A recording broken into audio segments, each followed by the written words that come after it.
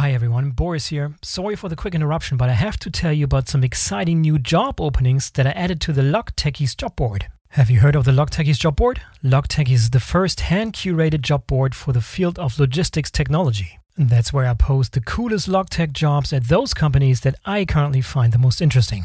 Brand new to the board is Bex Technologies from Stuttgart, Germany. Bex is building a logistics platform for the construction industry that helps companies coordinate deliveries to construction sites.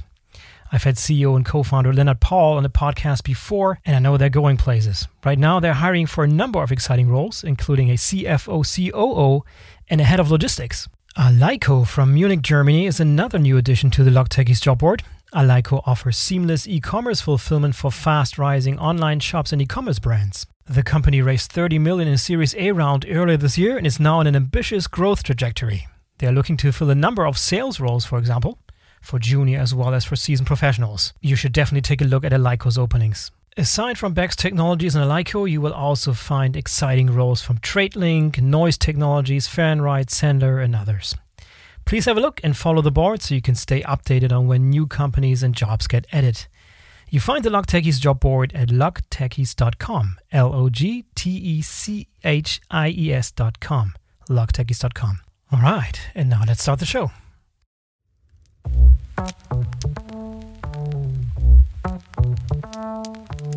Hello and welcome to the Logistics Tribe. I'm your host, Boris Felgendreher, and my guest today is Eric Johnson. Eric is Senior Editor of Technology at JOC, the Journal of Commerce.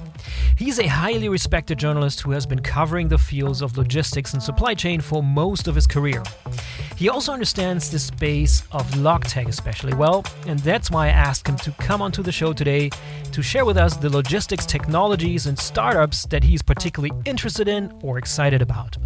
This turned into a wide-ranging conversation about LogTech and startups, past, present, and future. I really enjoyed this conversation, and I hope you will too. Let's go.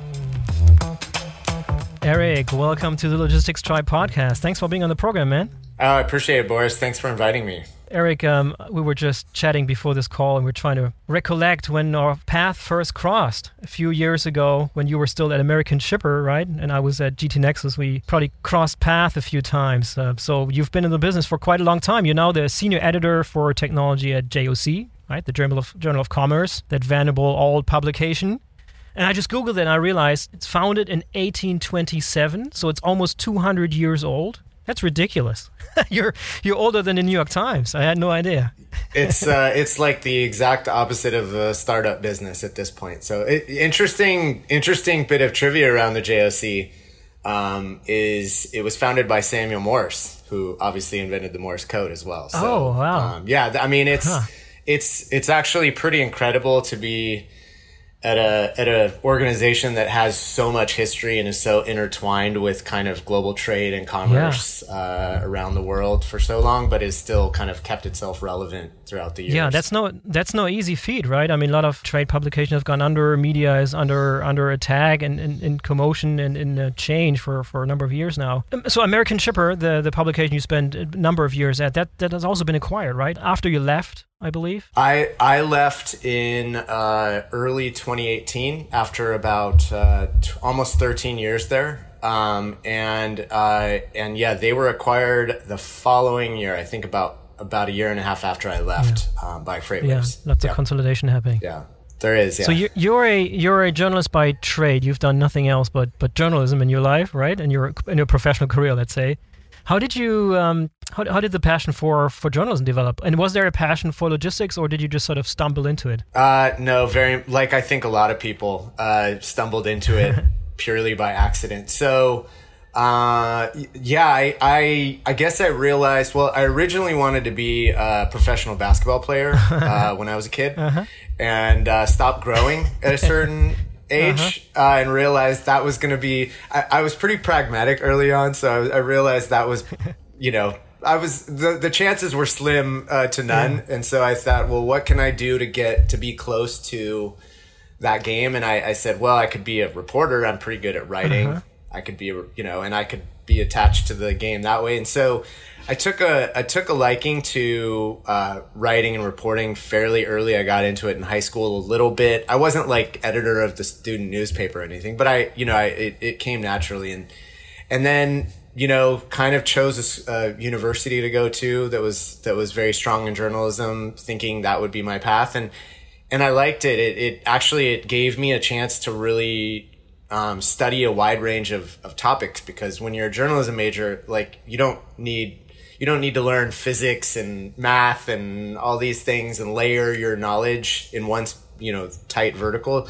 You're actually encouraged to go learn about politics and space and science and become a social studies and of sorts. Yeah, that's right. Exactly, Renaissance person you're supposed to be, right? So that was, I really enjoyed that, and just got a job covering really boring city sort of administrative stuff in a very small town in Southern California near where I grew up, and that was my grounding. And then went to the UK because I always wanted to study abroad, and wanted to get a bit of business background, because I was finding the stories I was most interested in were business related, but I had no grounding in business. So got a master's degree, and when I came back, the opening at a newspaper in Southern California, the only opening on the business desk was covering the ports of LA and Long Beach.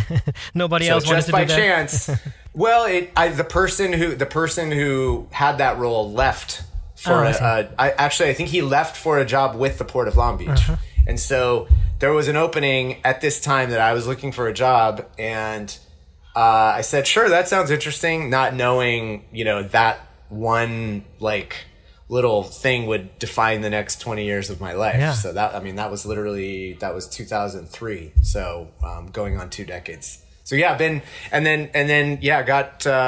got an opportunity to join American Shipper a couple years later, just based on a recommendation that the port actually made. Mm-hmm. They were looking for someone on the West Coast to cover container shipping, and the rest is kind of history. And then you slowly evolved and moved into the technology space. And I consider you one of the recognized voices in the space of LogTech. I mean, that's something that you've made yourself a name for. I come across a lot of people who think very highly of you. So that's why you're on the program today, because I want to talk to you about LogTech and all of the stuff that's happening there, especially in the startup sphere. And I asked you to come prepared with a couple of or handful of interesting, intriguing startups that you know of globally, that people may have heard of, or maybe some examples that people haven't heard of, that are just interesting and intriguing and that you think are worth mentioning. And let's go through those. And that's also an area of my interest. I've worked with a lot of startups in my life, and for LogTech in particular. So that's sort of also up my alley. So it should be a great conversation, hopefully.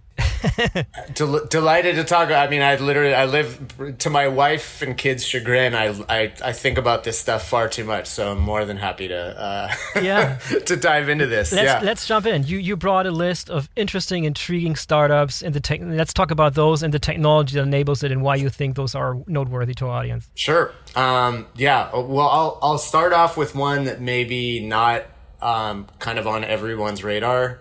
And partially because they're not really an independent company anymore. There's a company called INLT or Inlet, I guess depending on how you want to pronounce it.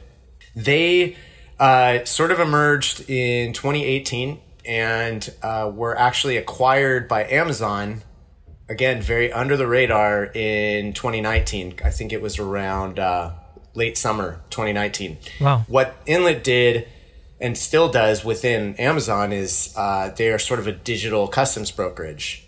So really niche, very specialized, especially on U.S. imports. They're not even like a global customs broker, right? So why is that interesting? Well, they sort of came up in the wake of, digital fill in the blank, models that had come up throughout the last decade, whether it be digital forwarder, digital broker. So I found it interesting that there were more of these niches that were being filled by kind of digital variants to the incumbents that were out there. And there's obviously thousands of customs brokers out there. But then when they got bought by Amazon, I found, okay, well, I'm not the only one who thinks they have kind of an interesting view of things or an interesting model, right? Obviously, there's people with a lot more skin in the game that think what they're doing is pretty Just interesting. to understand, so you thought they were a big deal, or you thought they were interesting before they got acquired? Before, yeah. In fact, I had one of their co-founders speaking at our LogTech event in this would have been October of 2018 at our very first LogTech conference at JOC. I had someone from them, and not even sure I had covered them at all, but they were always on my radar. And then all of a sudden, I got a message that summer saying, "Hey, by the way, we can't say anything public about this, but this is what is going to be happening." So it was really interesting, and I think what's interesting about it is that the sort of proliferation of models of traditional structures in the logistics industry that are now kind of being rebuilt or recast on modern tech stacks, basically, you know? And again, they weren't the first one to think about it, but they were sort of one of the originators of applying that to the customs brokerage space, which is, you know, it's a niche, but it's a pretty decent margin niche for companies that do it well. And so is this going to kind of change that whole industry? And is Amazon using it going to kind of help change that industry that much further or accelerate the change of that industry? Yeah. So that's why that one has always been an interesting one for me to kind of think back to. Yeah, that's an interesting story that Amazon would buy a startup that's just over a year old, right? That's sort of a very uncommon move. I mean, they don't do that many acquisitions. They develop a lot of stuff in-house, or they had a few high-profile acquisitions like the Kiva systems, like the robots, right? Right. But not so much this little small, how many people were there? 10, 15, 20 people at that time? It probably wasn't even that many. Yeah. It was, I mean, I don't know the exact number, but I would be surprised if it was much over 10. Yeah, and where do you find that? Point, where do you find that technology inside of Amazon now? How do they use it? Is it part of the Amazon fulfillment network? How do they employ it? It's part of this. As I understand it, there's Amazon Global Logistics, and then there's another entity within Amazon that I'm spacing on the name on. I should have come prepared to talk about this, but it's something like Amazon Last Mile or Final Mile. It's sort of this basket of services that it seems like they're building around, kind of cross-border sellers that are on their platform and giving them access to kind of manage some more logistics elements than just kind of pushing it through an FBA warehouse that a customs broker or logistics company would normally manage. So really interesting. I mean, you have to go in. I mean, there's a reason why I wanted to start with an Amazon adjacent or company, because every single thing that I write about and talk about, you have to like sort of at least be thinking in the background about what Amazon is doing on it, because they're just that ubiquitous in our space now. So and even more so after the pandemic. I mean, they've grown leaps and bounds. Right. Also here in Germany, I mean, they have warehouses going up everywhere, and it's just becoming all ubiquitous, and the delivery service showing up here at the doorsteps and so forth. All over the place. That's right. Yeah, it's a good one. Interesting find. What next? What's the next one you'll want to present? The next one is a company called Byco, which is a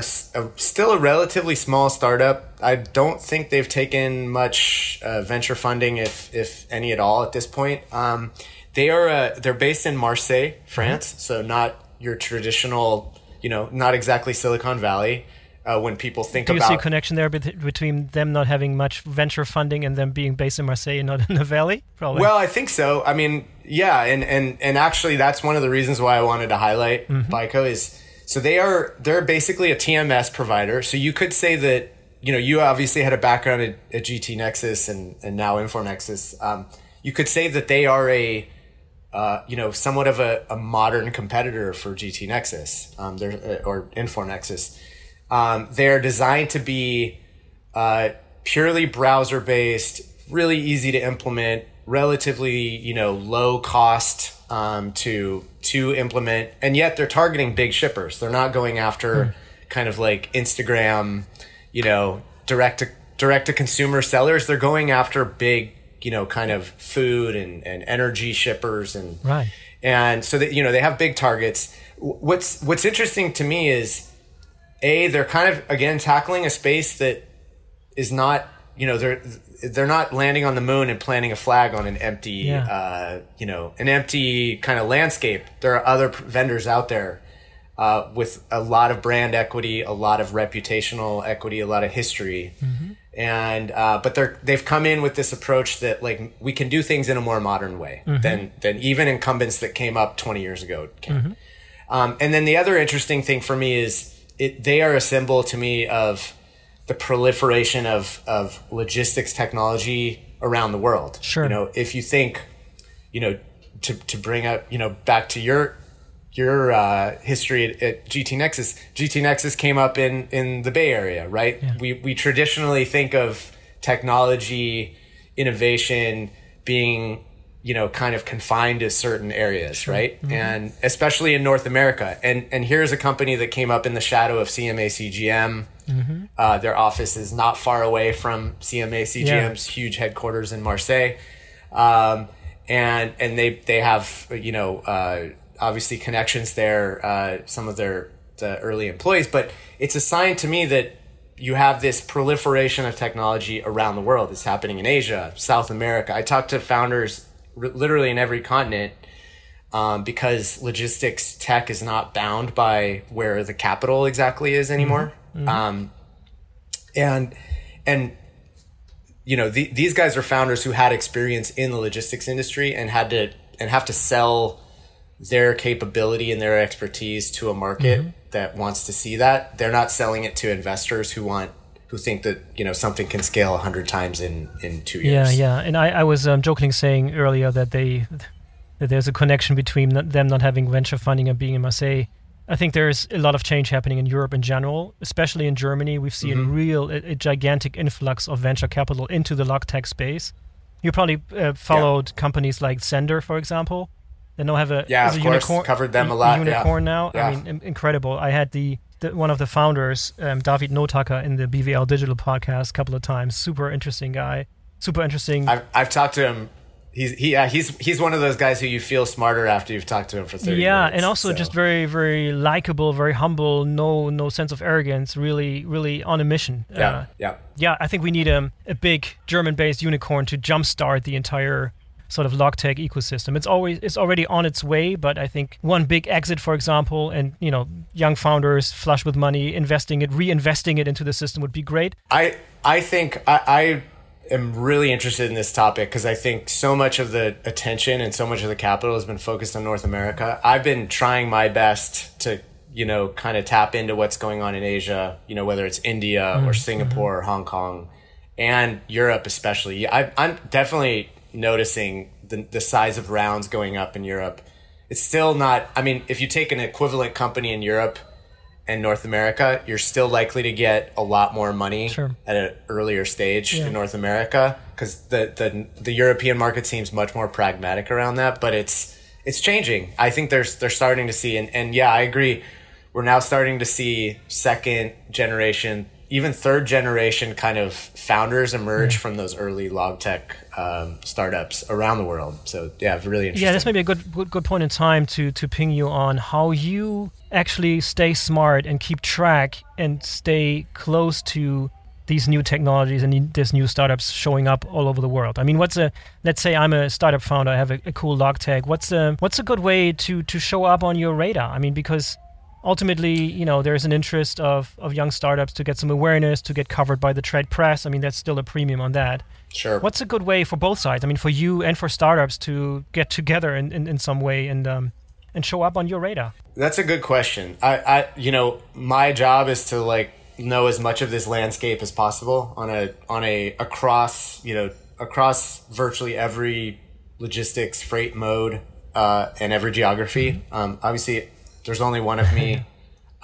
I can't, right? My bandwidth is maxes out at a certain point, but I really try to at least meet with everybody that I come across at some point, if not have multiple engagements with them. So, honestly, the best way is engage with me on social. I'm on LinkedIn and Twitter far too much. So that's always a good way to follow me. At LogTech, Eric is my Twitter handle, and Eric Johnson. Yeah. You can find me on LinkedIn easily. I post a lot. I have a Substack newsletter that I put out once a week. That's actually a very good one. I'm a subscriber. I can highly recommend it. Yeah, good stuff. Yeah, so that's a good way.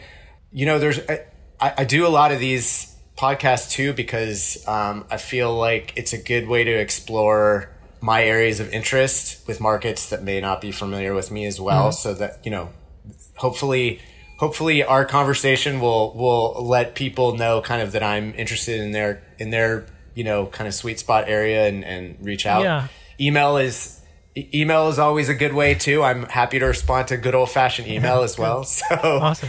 Yeah, I mean that's also not a given or not self understood, because I also came across a lot of journalists in my career that wanted to keep a distance, wanted to remain objective and not be seen as taking sides. So it would, there's probably still a fair number of journalists out there who wouldn't come on a podcast and talk about the 5 startups that they find interesting for fear of sounding biased or sounding sort of non-objective, right? That's a good point. And I probably should have prefaced saying this, that I have no sort of like skin in the game with any of these companies in terms of whether they ultimately succeed or not. No secret investor in Baico. I'm not, definitely not. I'm just, what I wanted to do was kind of think through a list that I find kind of stretches my brain in different ways and put that, because you're right. There is a lot. It can be a little insidious, and it can be. I think about it a lot, but I also realize that readers of kind of trade publications or B2B, kind of insights like we hopefully put out at the JOC, they might have an innate feeling that what we're doing is for a specific reason, and really my only reason for writing what I write is to increase the education and awareness of the industry at large. So, I mean, I write about such a wide variety of companies, sometimes companies that are directly competitive with one another. I literally have no, interest in which ones succeed or not. It's like, it's just my role to help people understand the landscape and decide for themselves which ones are have value or not, right? Yeah. So I'm not into vendor guide selections and that sort of thing. It's really, you need to decide for yourself, and I write to helpfully elevate people's awareness of what's going on. That's great, and that's what the market needs that too. I think the market needs that sort of a someone that gives advice that comes from long years of experience and a dedication to that space and really understands it at a deeper level, not just artificial level, and it doesn't have a hidden agenda or motive or sort of skin in the game that's not obvious to the outside world. We do not do pay for play at JOC. It's like we have complete editorial independence. Well, that's why you're around for 200 years. Otherwise, you would have gone under. That would have been my prediction. Yeah. That's right. That's exactly right. Yep. All right. So after that little detour, let's move back to a list. So Baico, anything else to add there, or were you? No. I think the next area, rather than a single company, is I'm going to sort of talk about a category that I see really sort of making a lot of traction in the space last year and especially into this year, is sort of this process automation, or RPA. Yeah. Which is a very kind of like, up until recently, has been a pretty technical term that most people in logistics didn't really have to concern themselves with, but I think is becoming a much bigger factor, as opposed to blockchain, as opposed to IoT, which are things that I think have value in very specific use cases, but are also major projects. The ROI on them is not necessarily as clearly definable. Process automation, I think, is it's much easier to sort of adopt as an organization, and the ROI is pretty clearly defined in most of these cases. So there's a whole bunch of companies that have developed various use cases for RPA. There's one called RPA Labs, which is, you don't have to go too far on the brand on that. Shipamax. There's a company called Slink that's gotten actually a decent amount of funding. And there's a few others. Vector is another one that comes to mind. Koi Reader is another one that comes to mind. all of them have slightly different approaches, focus on slightly different areas of the business. But the idea is if there's a process that is repeatable, that doesn't vary all that much, should a system be doing that rather than a person? So data entry, responding to basic customer service requests, responding to a request for quote, those types of things. And logistics is ripe with these types of processes, right? Reoccurring, always sort of absolutely mechanical, sort of somebody has to open like some file, copy something out of something and paste it into something. Take data from one system and put it into another system over and over and over. Yeah, and what all of those vendors that you just described have in common is that they're specialized or are focusing on logistics and supply chain, right? As opposed to the large ones of the industry. Let's think about the Celonis and the UiPath as sort of the big daddies. They can also do that. I think they also work in supply chain, work in logistics, but there's now a space where these specialized vendors like those come into play that really look at the different processes inside of supply chains. And my guess would be that they hire a lot of people from the space or are originally from that space, so they're intimately familiar with the different processes that can be automated. For example, I had a guy from Slink on the program, and if I remember correctly, he was previously at Kühn & Nagel and did RPA there. So they brought him over, and now he's at Slink. Yeah, good company. I know a couple of folks over there actually. Well, and John Urban is an advisor there, right? Yeah. So there's a connection and from his time at GT Nexus. Yeah. So there is a lot of potential there, and you're right. I sort of compare it to the procurement space. Not that they're directly related. I mean, there actually is some automation going on in the procurement space as well, the logistics procurement space, but you have in the last 15 years, you had a bunch of logistics or supply chain specific procurement software come up trying to compete with general procurement software, and their selling point was, no, we have the fields configured and we speak your language from day one, and you're going to have to do some customization with this general purpose. And the same thing with these sort of RPA companies is they walk in and they go, you don't need to explain to us what the difference between an ocean quote and an LTL quote. We don't need to add any fields for that. We know the business, and we can walk in from day one with kind of either a template or an easy kind of customizable thing for you to implement. Yeah, how do you think about the fact that some of these sort of processes seem like something that's more like a stopgap or a workaround for a process that's not, or like a system that hasn't been invented yet? It looks like something that would work just in the meantime until something better shows up, right? Is that a right sentiment, or am I totally off the track there? I don't know. I think a lot of people have theorized that that the kind of supply chains will become more autonomous, right? Which kind of negates the need to have some of these. I think what you're getting at is a lot of the RPA solutions feel like they're automating a process that humans did rather than like rethinking the entire process, if I'm understanding your question correctly.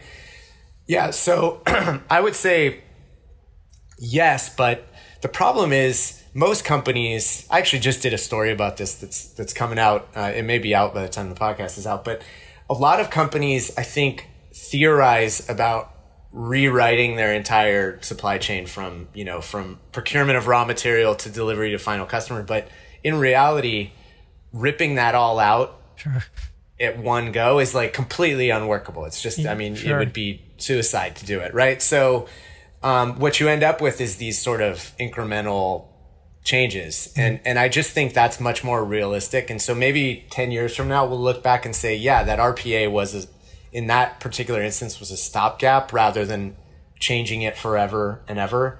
But in the meantime, it's still huge progress to go from having a full FTE doing data entry to maybe them doing something more valuable than just looking at one screen and taking a container milestone and putting it into another screen, and so I think that's really big progress in the short term. Yeah, and the other thing that often gets overlooked is that whenever a person does something manually, there's no record of it. There's no data being generated. But if you do it with RPA, all of a sudden all this stuff becomes visible, and you can then look at the process and say, oh, wait a second, this takes way too long, or this is way too complicated, or we can skip these steps or whatever, and refashion the entire process from that point. Yeah, that's a great point. Yeah, the analytics get so much better. So because it's all structured in the way that you want it structured to look at the end. So that's a great point. I think there has been this huge focus in supply chains at large about thinking about the customer and working backwards. So kind of changing it from a supply chain to a demand chain. Mm-hmm.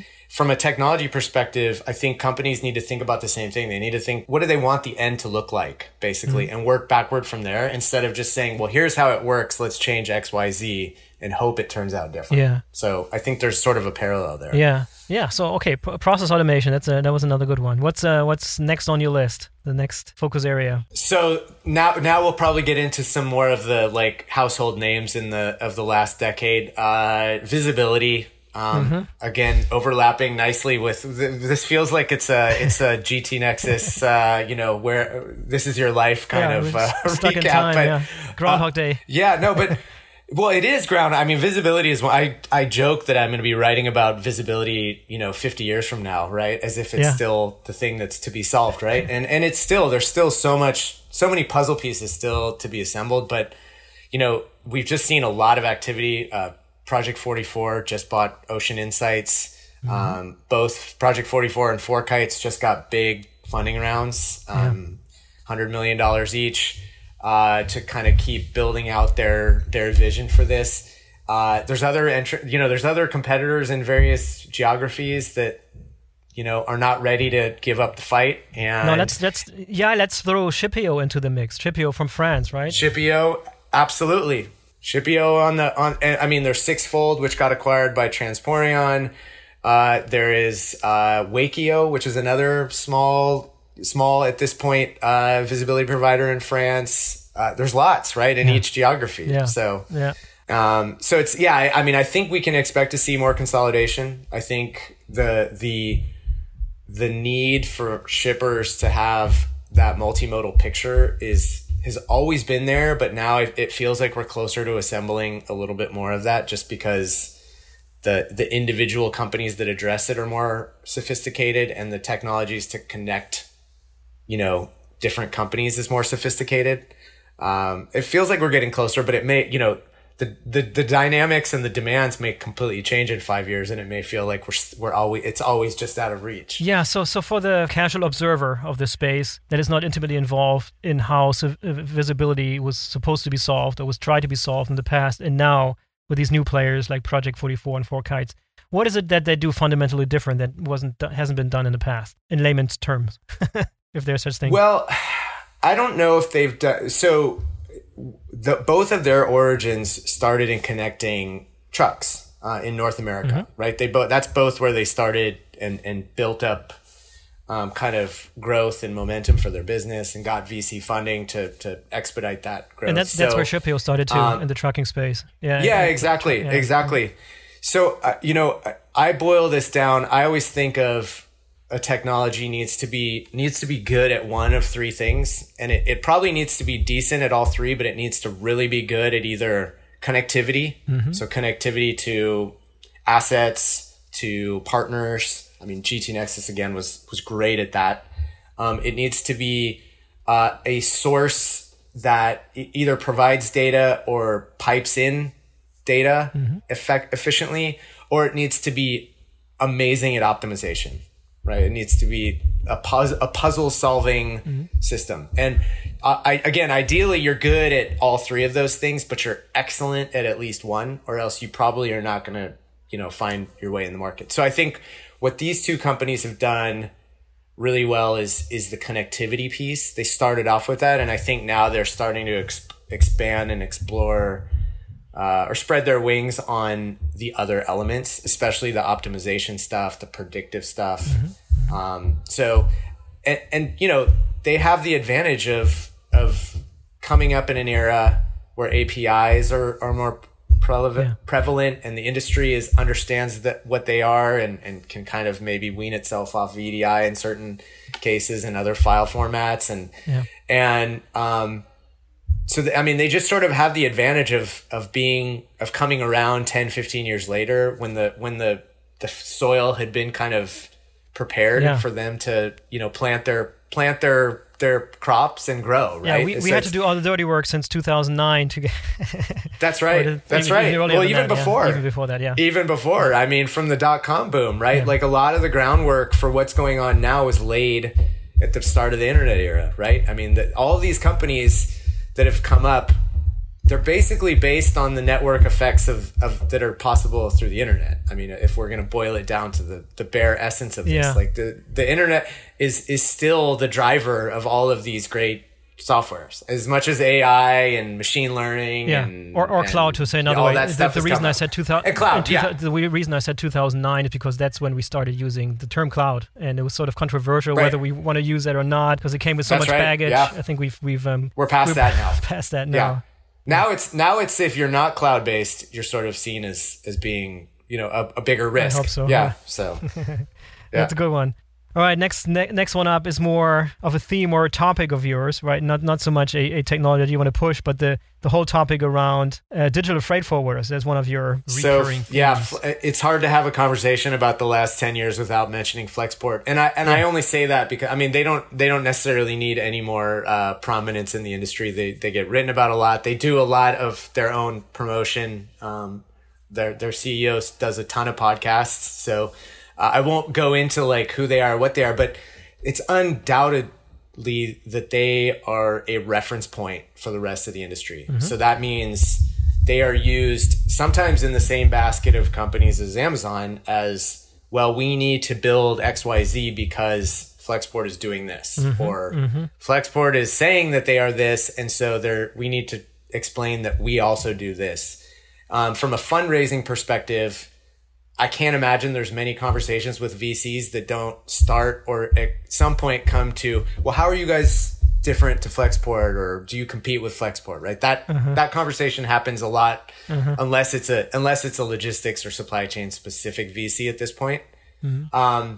So they are undoubtedly a reference point for the industry at this point, for better or for worse. But what's interesting to me is I think the thesis around Flexport was they were going to kind of fundamentally change the way intermediaries operated and the way the industry looked at intermediaries. And the thought was, okay, well, they're going to get so big that they're going to, or they're going to force kind of the big operators to change so much that we're going to have a big consolidation effect, and we're going to see power kind of concentrate into the hands of fewer, maybe similar to like the ocean carrier industry. What's actually happened is the opposite. You've seen a sort of reverberation of funding go into technologies that help empower Flexport's competitors and Kuehne+Nagel's competitors. Yeah, that's good. I would say you have more competition now and not less, because you have a bunch of technologies that can get in the hands of a small to mid-sized forwarder that doesn't necessarily have a huge budget, but can put together a pretty decent website and dashboards and analytics that they weren't thinking about 5 to 10 years ago. You have a whole crop of new digital forwarders that sort of copied some aspect of the Flexport model, or just did it, in different geographies. You have forwarding alliances in every region that are based not around, having a Rolodex of agents that you can connect with in different regions, but they're actually based around kind of having a franchise set of technologies or a marketplace that their members can access. So it's had the total opposite effect of that. I think the original thesis probably that went into their funding, theorized. Doesn't mean that they won't ultimately be an Uber unicorn. I don't mean Uber, the taxi company, but just like the German Uber, not the taxi Uber. Yeah. I mean, they could still fulfill the promise as their investors see it while this other stuff happens. But I think it just has highlighted how fragmented the industry is. And now we haven't solved the fragmentation problem, even if it is a problem. We've just moved to a different form of fragmentation. And you were earlier saying that they upped the ante on a couple of major things that advanced the industry and sort of woke people up. What are some concrete examples of where they really sort of upped the ante, so to speak? A couple of examples of capabilities that they brought to the industry? Yeah, I would say the first and foremost is this seems sort of superficial in a certain way, but the fact that they sort of took a user interface first approach to everything they did was quite revolutionary, because and you obviously have dealt with forwarders, at various points in your career. they tended to concentrate their investment internally, operationally, right? Their tech investment was not, we're not going to have a fancy website where everything is going to be self-service. We're going to be as good as we can, behind the scenes and present the service to our customers in an offline manner, right? Yeah. They changed that picture in a relatively short period of time. And now there's an expectation that you have to serve customers however they want to be served. And that also includes having digital capability, whether it's a map that you need to have that's really cool, whether it's predictive ETAs, whether it's analytics dashboards that are configurable based on what you care about as a shipper. Not all shippers need that or want that right now, but you have to have that capability or you're going to miss out on a group of customers that are going to say, well, Flexport is giving me that. Yeah. And even just to refer back to the GT Nexus times one more time, actually back in the days, a lot of focus and investment went into the back end as opposed to the front end. That took a long time until we realized that the front end, the way the actual end user interacts with the system is also very, very important. That's super important. And that came late in the evolution, I have to admit. That was I think it was part of a broader trend that, our consumer habits started to bleed into our, kind of business lives. Like we expected the system that we interact with on a daily basis to be as easy to use as an iPhone. And so it was, you can't attribute it to Flexport alone. They sort of rode that wave and realized early on that there was an opening. And I think what you've seen now is the last couple of years, they've been much more focused on that operational back end to make that front end much more powerful. And so that's going to be, but that's a lot what I was talking about, that backlash kind of in terms of investment is really been, there's a lot of companies that are focused on that back end now. So it's very interesting to see interesting that. point, because I won't name names of companies now, but there used to be companies that had, would show up at trade shows with like gigantic displays and screens of the most beautiful maps and everything. I think I know who you're talking about. They're sort of like I know what you mean though. Yeah. But that was the opposite phenomenon, where this was so impressive on the outside, where people were like, oh my God, this is all possible. But then you look behind the curtain and let's just say it wasn't as, it wasn't as elaborate and as sophisticated as what you see on the front end. What's going on in the back end? Let's just leave it at that. But I know I know you're nodding, so I know what phenomenon we're talking about. Yep. Without getting too political. No, that's fine. What's done is done. We look forward now. There's so much interesting stuff going on. It's important to look forward, right? Yeah, but I really appreciate someone having like a buddy to jam and to sort of riff on these things without thinking about consequences. We can talk about whatever we want to. It's fair. It's a fair assessment. It's our opinions. People can take it or leave it for what it's worth. So right. Yeah, this is awesome. I really appreciate it. Maybe we'll come back and do more of these next time around in a couple of months or whenever you come back and present some more. Happy to accommodate. Would love to. Yeah, I want to see how the audience appreciates the sort of straight talk around these things. I really had fun. This was good stuff. Eric, thanks for taking your time. This was fantastic. I really enjoyed it. We have to do this again one time. Yeah. I appreciate it, Boris. Really, it was great to chat with you, and look forward to coming back someday if I'm lucky enough to be invited back. So absolutely. I can already extend that invitation now. So yeah, just a matter of time. Cool. Thanks, buddy. Take care. Until next time. Thanks, Boris. All right, that was the Logistics Tribe podcast episode with Eric Johnson of the Journal of Commerce. I hope you had as much fun as I did. And by the way, I do apologize for some of the background noise that was going on there in a few places. And I assure you that wasn't Eric banging his head against the wall there. I think there was just some maintenance going on in this building. But I hope you didn't find that too distracting. In any case, if you want Eric to come back onto the show for more of these conversations with me about LogTech, let us know and we'll make it happen. You'll find both of us on LinkedIn. Just ping us there. And don't forget to follow or subscribe to the Logistics Tribe podcast so you don't miss any of the future episodes. I'm Boris Felgendreher. Until next time.